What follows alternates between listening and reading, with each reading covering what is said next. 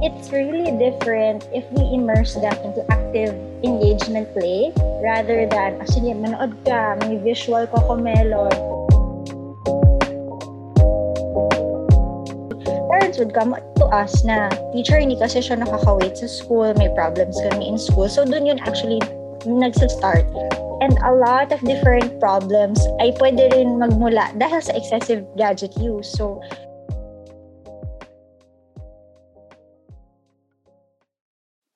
welcome to Play Pals, the podcast. I am Teacher Jai. And I'm Teacher Ina. And today, ang pag-uusapan natin ay play. Pag-uusapan din natin yung impact ng gadget use sa mga bata today. So, Teacher Ina, ikaw ba, ano bang pumapasok sa isip mo kapag sinabi nating play and gadget use? Ayan, today kasi 'di ba, digital age, so yung mga kids mas madalas ay gumagamit sila ng mga gadgets such as tablet or kaya cellphone, TV or computer. Noong panahon natin, hindi pa yun nauuso or mas madalas ang ginagawa natin is yung traditional na play. And yun yung mga pag-uusapan natin today. And the title of our podcast is The Impact of Screen Time in Children and the Importance of Play in the Digital Age. Okay, very timely talaga yung topic natin ngayon, no, Teacher Ina. I'm sure maraming makaka-relate na parents and kahit mga teachers and other therapists sa ating episode for today. So ayan, meron tayong guest speaker. Alam mo, very excited na ako sa ating episode for today kasi very good friend natin ang ating guest. Introduce na natin siya before we start with our interview. She is a graduate of University of Santo Tomas from College of Rehabilitation Science with a bachelor's degree in occupational therapy. She is also a registered occupational therapist of the Republic of the Philippines since 2016. And she is a certified developmental play practitioner. Let me introduce to you our guest speaker for today, Teacher Ali. Hello. Hi, Teacher Ali. Hi, Teacher Ali. Hi, Teacher Jai and Teacher Ina. Thank you for inviting me today. Okay, ayan. So, Teacher Ali, ikaw pala ay isang certified developmental play practitioner. So, can you tell us more about this CDPP and ano ba yung ginagawa mo as a developmental play practitioner? Alright. So, as OTs, syempre, gusto ko rin i-share yung training that I had. I think 2017 ako nag-start with this license. So, to share my experience, yes, I am a certified developmental play practitioner. So, yung course na ginawa ko, it's actually a 3-level course. So, every year, you attend 1 level para ma-certify ka as a certified developmental play practitioner. So, anyone can be a CDPP. I've had sessions with parents, with SPED teachers, speech pathologists. So, anyone can be trained as one. Pero yun nga, kailangan mag-undergo ka ng training for you to be a certified play practitioner. So, baby model pa lang siya. It started 2016.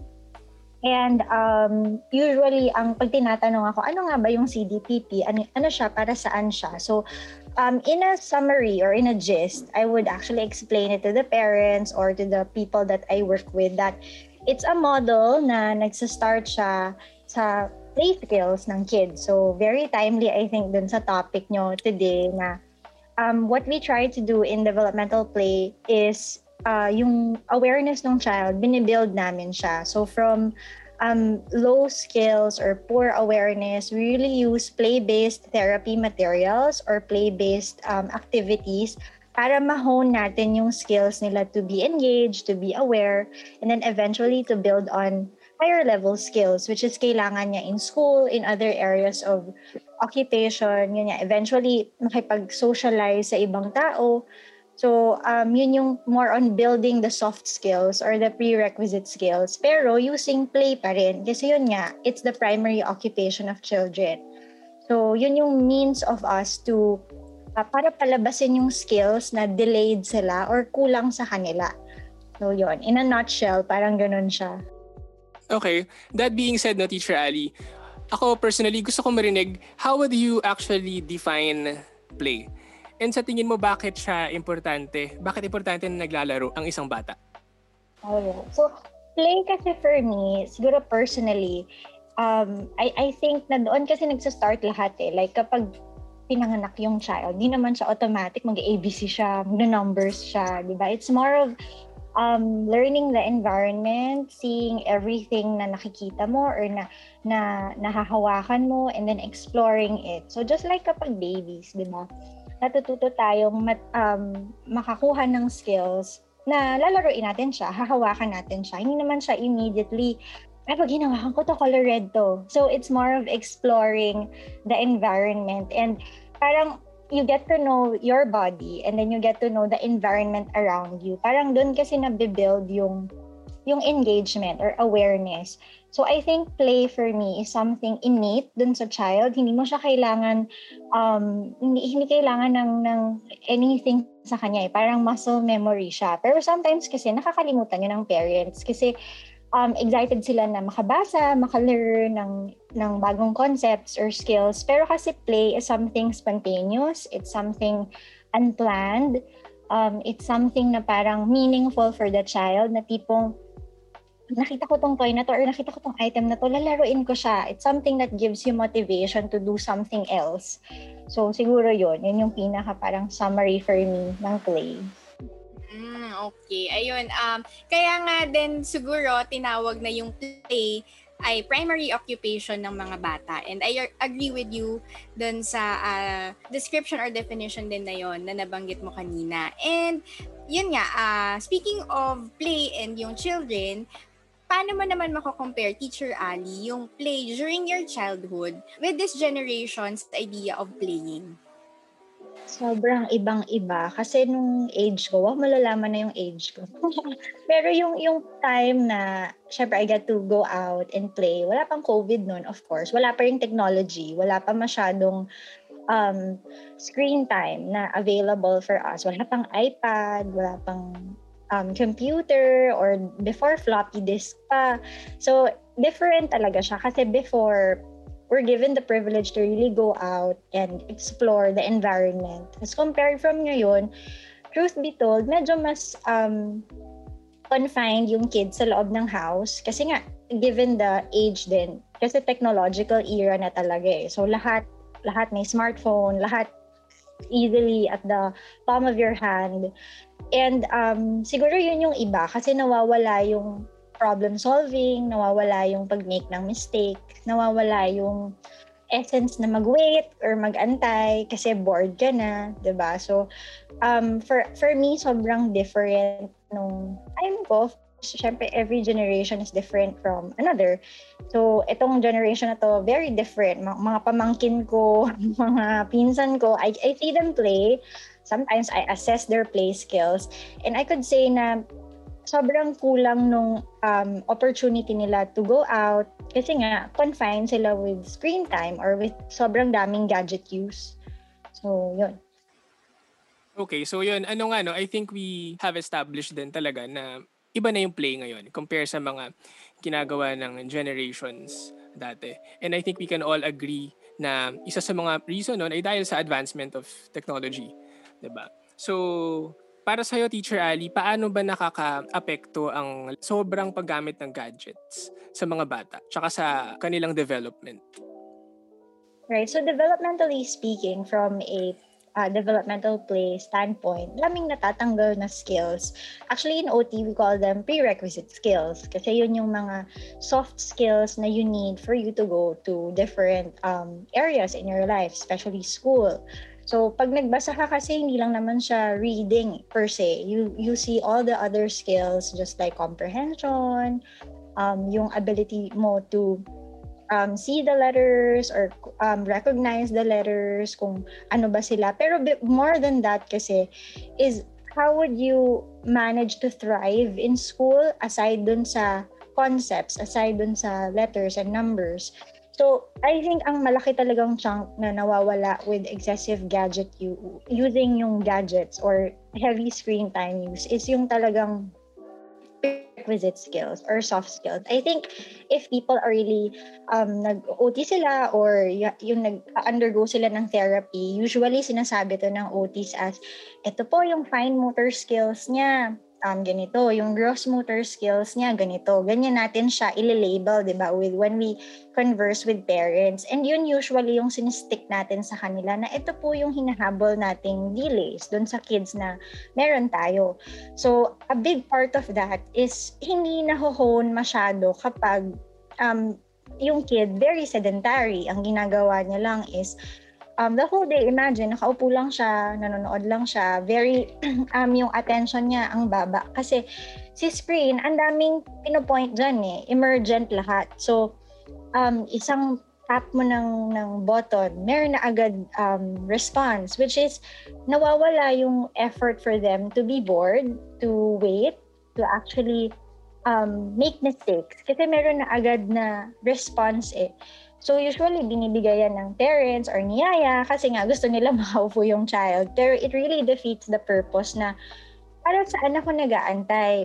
Ano yung gagawin ko kapag bored na ako or wala na akong completely magawa? And of course, in reality, you don't always get to do something. Mabobore ka at some point of your life. Pero if nawala yung part doon na regulation and waiting, lahat ng areas, wala din. So usually, parents would come to us na, teacher, hindi kasi siya nakaka-wait sa school, may problems kami in school. So dun yun actually nagsa-start. And a lot of different problems ay pwede rin magmula dahil sa excessive gadget use. So dahil nga sedentary siya, wala na rin siyang active movement. So the mere fact na yung coordination, eye-hand skills, writing. Isipin mo, pindot-pindot lang siya doon. Paano siya matututo mag-write, diba? So, it's really different if we immerse them into active engagement play rather than, sige, manood ka, may visual Cocomelon. Alright, sige, matututo siyang mag-read, matututo siyang ng numbers, letters, lot of cognitive skills ang mahuhon. Pero we don't usually stop there. Kasi ano na yung other skills for him to thrive actually every day in school. The mere fact na magtatali siya ng shoelace, hahanapin niya yung items niya in school, diba? So, it's really different if we immerse them in active play as compared to excessive gadget use, which is yun nga, sedentary, wala masyadong problem solving, wala masyadong immersion to the item. Ayun. Yun nga na Teacher Ali. And lalo na din ngayon sa panahon na pandemic, siguro one of the struggles din ng mga parents is hindi masyado nakakalabas yung mga kids, so nasa bahay lang. So, ang tendency is mas matagal yung time nila na nag-gadget, gumagamit ng gadgets, or tumataas din yung screen time nila. And yung next ko naman na question is, ano naman yung stand mo regarding sa paggamit ng parents ng gadgets as reinforcement? We would like to thank our sponsors for this episode. Mood Essentials, Alexans Cafe, Boss Baby Toys and Beyond, Play and Learn Educational Toys, Antonio's Pure Wild Honey, Caloocan and Taguig Branch. Please go to our Facebook page to know more about our sponsors. Now back to the podcast.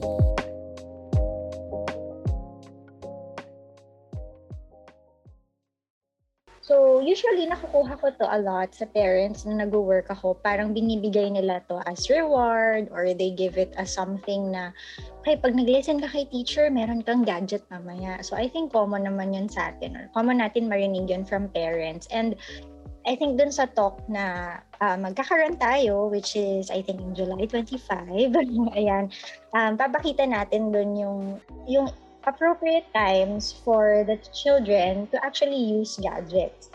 So, for me kasi, sige, marami talagang matututunan sa gadget. I will also discuss yung advantages, disadvantages of it. Pero usually kasi, ang stand ko dyan is, if yung child hindi talaga siya nag-work, why would you give a reward agad? So for me, balance din talaga. Balance So hindi pwedeng the whole day, bibigyan kita ng gadget. pero wala ka namang gagawin, di ba? So, it's more of parang you see it as a behavioral standpoint. I think you had a talk about behavior. How would you manage it? Ano ba yung gagawin yung type of reward, punishment? So, since si Gadget, it's also a learned behavior, natututunan siya from parents, nakikita siya according to the social learning theory, what you see is what you learn.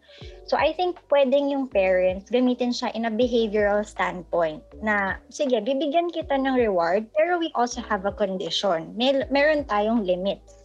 Meron tayong kailangan makuha mo munang something for you to get the reward. Yung parang i-delay yung gratification to that specific reward, which is in this term si Gadget. Pero syempre, hindi pwedeng 1-year-old Gadget agad, di ba? So it differs, and I think mas magandang makinig sila dun sa talk natin para malaman nila how you would really position yourself as a parent, and then ano yung swak na age for you to give, not to give.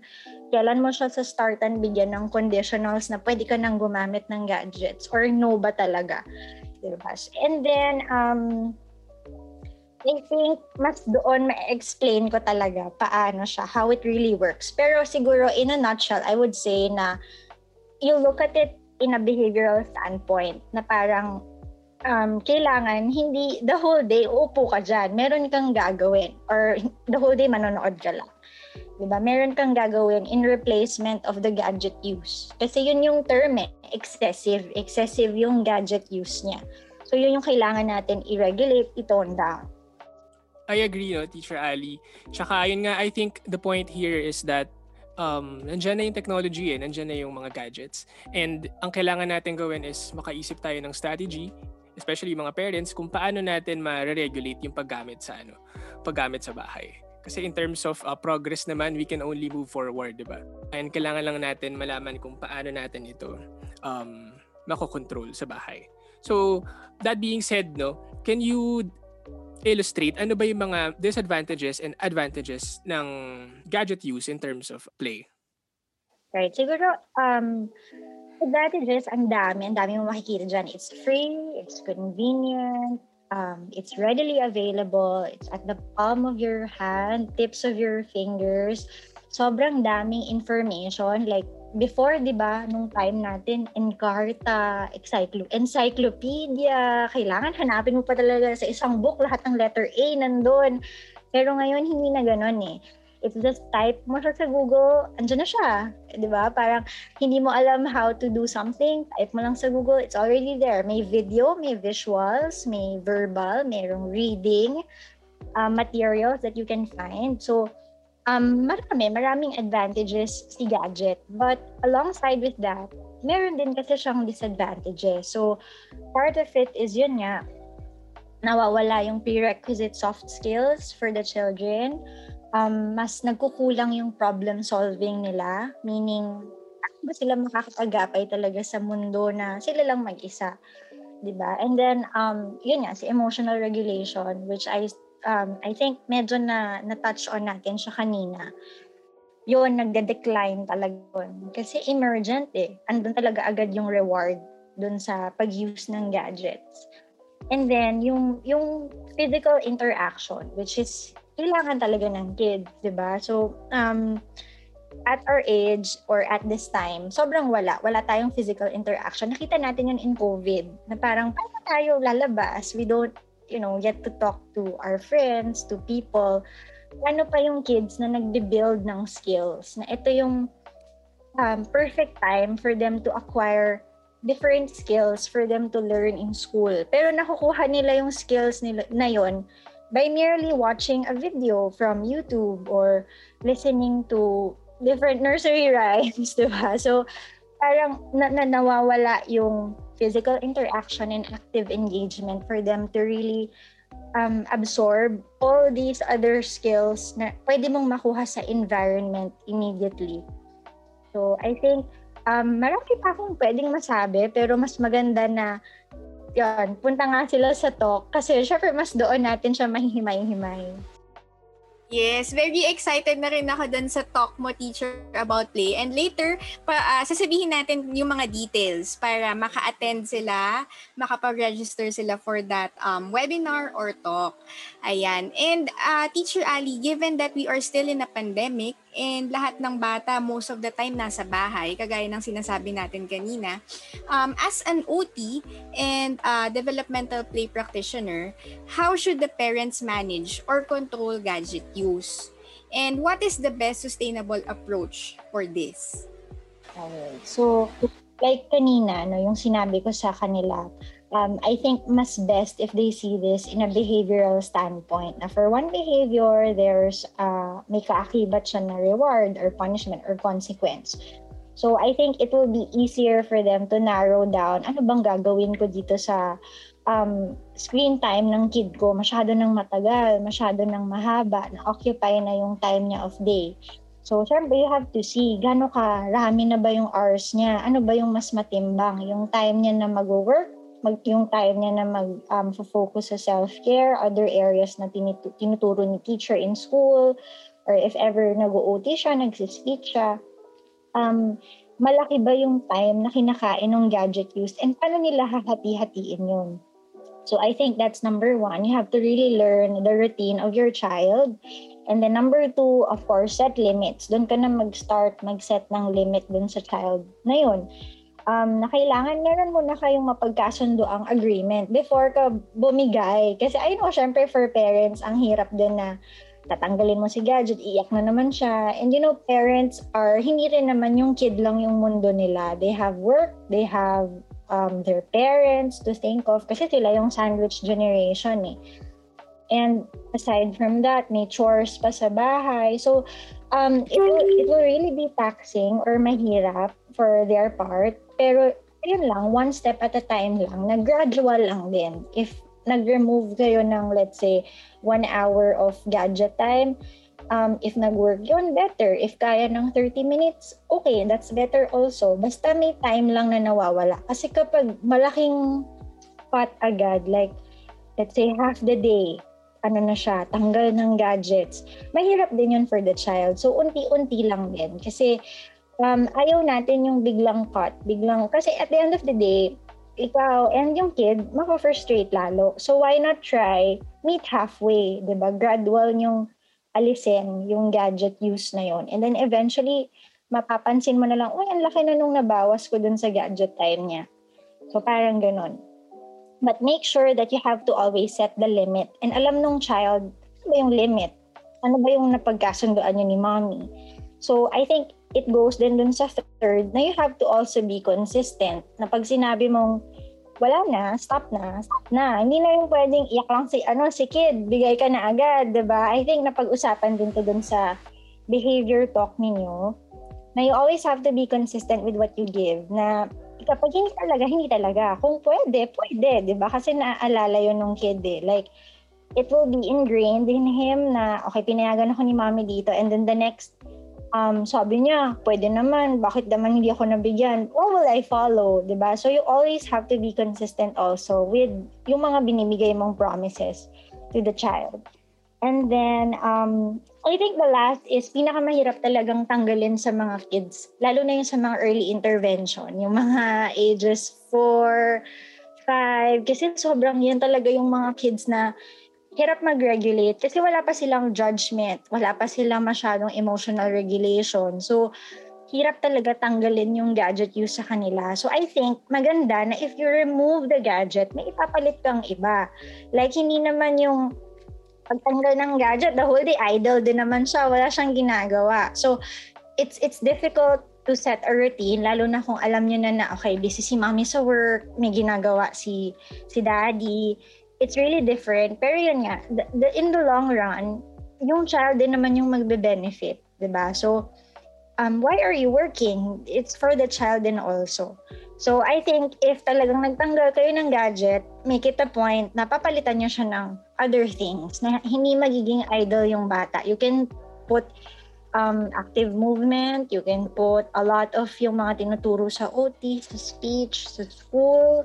Pero make sure na you target yung play, yung soft skills, yung mga things that he needs to learn para makaagapay siya sa school, which is yun nga, problem solving, emotional regulation, mga different work behaviors like impulse control. I think na discuss naman yan ng OT ninyo if ever, di ba? So, you can always ask your OT, your occupational therapist about it.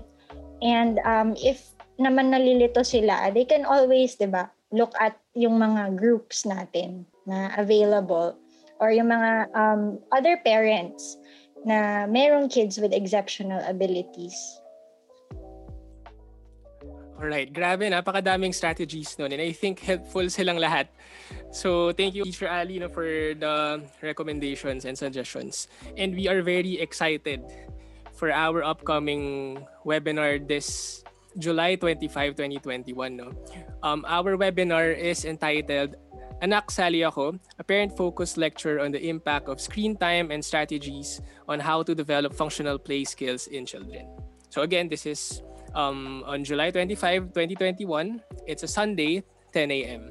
So Teacher Ali, ito lang, last question ko. Ano ba yung matututunan nila when they come dito sa ating webinar?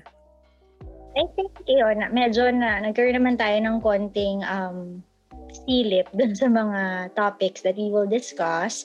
So I think I would also be strengthening yung different play levels. Kasi dun yung important eh. Like, saan tayo magsisimula? Okay, alam ko na ang daming play materials available online. As what I've said, screen time, anything that you can see, available online. Pero, saan ako magsa-start? Paano if yung kid ko, hindi naman functional talaga yung play skills niya? Saan ako magsa-start? So, usually doon nagtatanong yung parents na parang, teacher, hindi ko siya marunong maglaro. So, we'll give a few strategies of that. Well, personal things that I've done throughout my experience as a as a developmental play practitioner.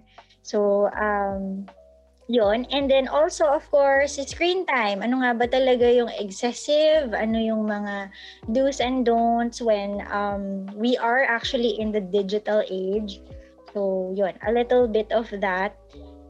Yung matututunan nila. And also, I think, ayun, bigyan din sila ng different strategies that they can bring home na pwede nilang gawin sa house habang pandemic and COVID pa. Ayan. Very important kasi na Teacher Ali, yun nga, yung meron silang substitute or replacement for gadget use, and I think madami silang matututunan na strategies during our webinar. Ayan. And then to register, just visit our Facebook page. It's PlayPals Child Development Center. Nandun yung details on how you can register. And then for the rates, our regular rate for the webinar is 250 pesos. And we have a special discount rate if you're a member of our Facebook group. It's a support group, Filipino Parents of Children with Special Needs. So, 200 pesos lang if you're a member. So, if hindi pa kayo member, you can join our support group. And yan, discounted kayo for the webinar. Any last words, Teacher Ali, before we end? Mag-register na kayo, Char! Yan, thank you for your time, no, Teacher Ali. Grabe, alam namin na napaka-busy mo sa inyong mga endeavors and profession. Thank you for inviting me. Ayan. Thank you very much, Teacher Ali, for sharing your knowledge. Very informative. Pero yun nga, we are looking forward for more information na i-share mo. Nabitin ako. Sa July 25. Nakakapitin kasi, no? Ayan, alright. So that's it for this episode. No? Thank you for listening and we hope to see you again. Thank you. Thank you. Bye.